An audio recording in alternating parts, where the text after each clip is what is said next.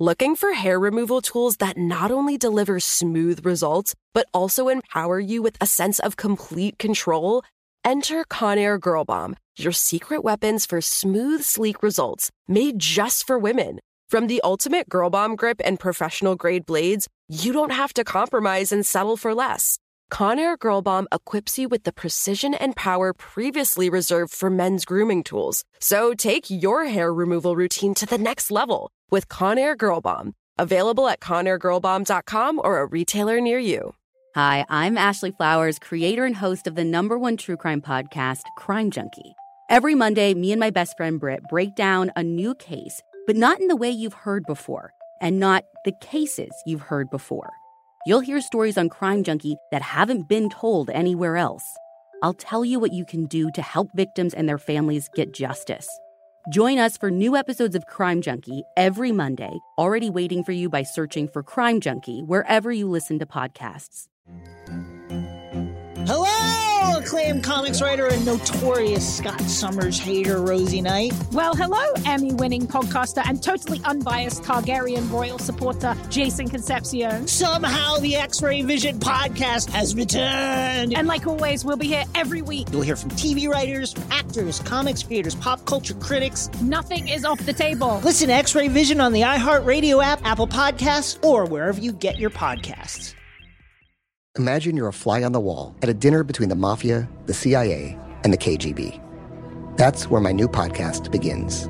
This is Neil Strauss, host of To Live and Die in LA, and I wanted to quickly tell you about an intense new series about a dangerous spy taught to seduce men for their secrets and sometimes their lives. From Tenderfoot TV, this is To Die For. To Die For is available now. Listen for free on the iHeartRadio app, Apple Podcasts, or wherever you get your podcasts. Hello. From Wonder Media Network, I'm Jenny Kaplan, and this is Womanica.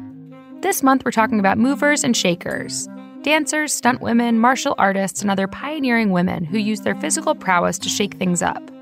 Today, we're talking about the first, and as of now, the only, woman to achieve the highest rank in the art of judo.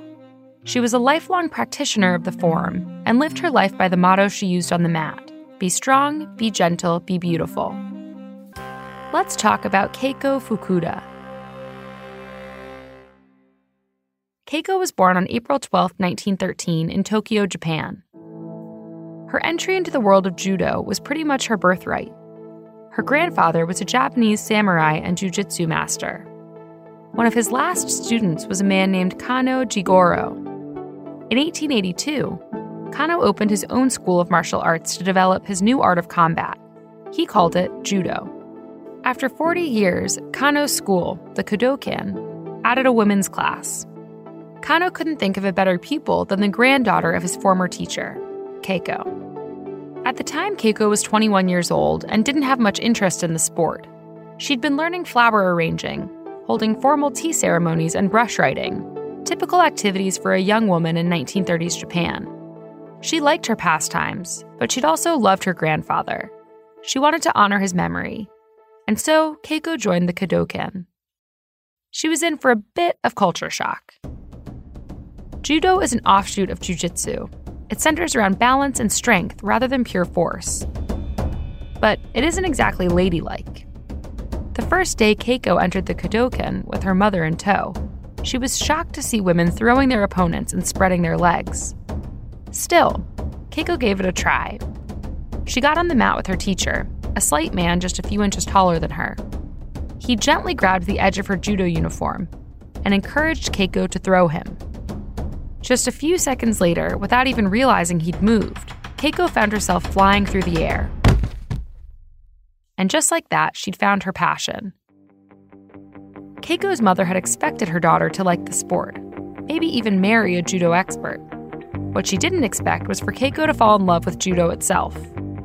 When Keiko entered an arranged marriage, her would-be husband told her she'd have to quit judo after their wedding. Keiko called off the engagement. She'd never marry. By the late 1930s, just a decade into her practice, Keiko had become a judo instructor. She specialized in Judona kata, a softer form of practice. She focused on the kata, choreographed matches that exemplified judo techniques. Keiko was a master of her art. By the time she was in her 40s, she'd achieved the 5th degree of black belt, or 5th dan. In 1953, she traveled to the U.S. for the first time at the invitation of a judo club in Oakland. She stayed there for 11 years before returning to Tokyo. Back in Tokyo, she took part in the women's judo exhibition at the 1964 Summer Olympics. For the next few years, Keiko continued her judo practice all over the world. She visited Australia, Canada, New Zealand, Norway, and the Philippines. She'd hold seminars and classes, and even schooled the top judo instructors of France. Her travels were personally gratifying, but they were also in memory of Kano, who died in 1938. He'd asked his students to teach his art form around the world. Keiko might have been his only original student to stick to her word. In 1966, Keiko returned to California. This time, she decided to stay. It was an easy call.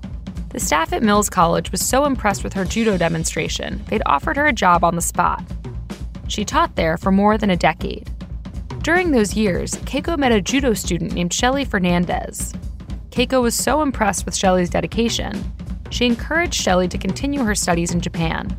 Shelly was so impressed with Keiko that Shelly invited the 53-year-old judo master to move into her house. Shelly's mother had died the year before Shelly met Keiko. As she told it, meeting Keiko felt like having her mom come back home. They lived together for the rest of Keiko's life. Around 1970, Keiko founded the Soko Joshi Judo Club, or the Women's Judo Club. Those who attended her class immediately understood Keiko's reverence for the sport. She'd sit on a metal folding chair at the head of a room padded with light green carpet. From there, she'd watch students run through their courses, guided by senseis she'd personally taught. When things looked rough, she'd offer a soft-spoken word or two of guidance, or a subtle wave of her hand. Every now and then, she'd get up and show the room just how much power she had in her small frame, by throwing a student over her shoulder. As she entered her 5th decade as a martial artist, Keiko continued to change the sport. In 1988, after watching sanctioned judo tournaments fail to include kata in their events, she established her own competition specifically for kata. For her achievements in the sport, she received one of Japan's most prestigious medals, the Order of the Sacred Treasure, and countless honors from judo clubs around the U.S. Still, Japanese and American judo officials refused to elevate her belt ranking, the ultimate proof of a judo practitioner's mastery. It wasn't until Shelly organized a petition for Keiko's promotion in 2006 that they granted her the 9th dan. Later, in 2011, USA Judo promoted her to the 10th dan, the highest level. She was 98 years old.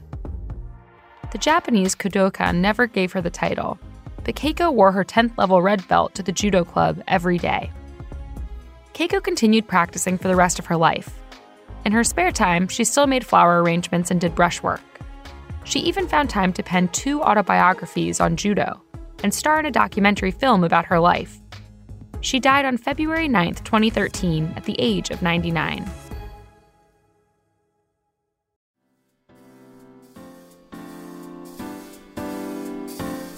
All month, we're talking about movers and shakers. For more information, check us out on Facebook and Instagram, @Womanica Podcast. Special thanks to Liz Kaplan, my favorite sister and co-creator. Talk to you tomorrow.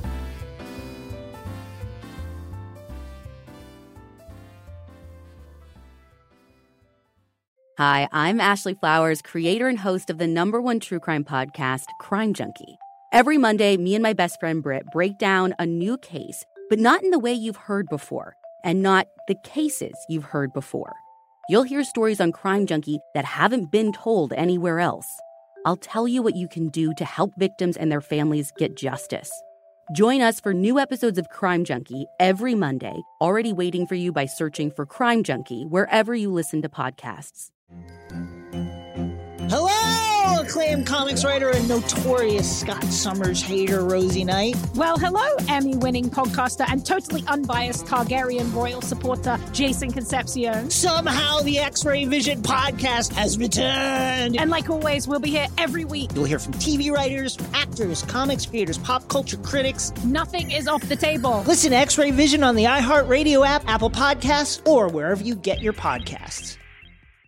Imagine you're a fly on the wall at a dinner between the Mafia, the CIA, and the KGB. That's where my new podcast begins.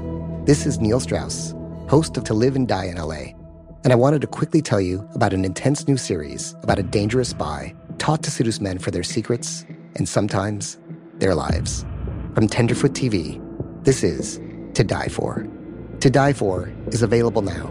Listen for free on the iHeartRadio app, Apple Podcasts, or wherever you get your podcasts. The Elevation with Stephen Furtick podcast was created with you in mind. This is a podcast for those feeling discouraged or needing guidance from God. Together in this podcast, we'll dive deep into Scripture, uncover the powerful truths that will help you rise above your limitations and embrace your full potential. We're here to equip you with the tools you need to conquer life's challenges. Listen to Elevation with Stephen Furtick every Sunday and Friday on the iHeartRadio app, Apple Podcasts, or wherever you get your podcasts.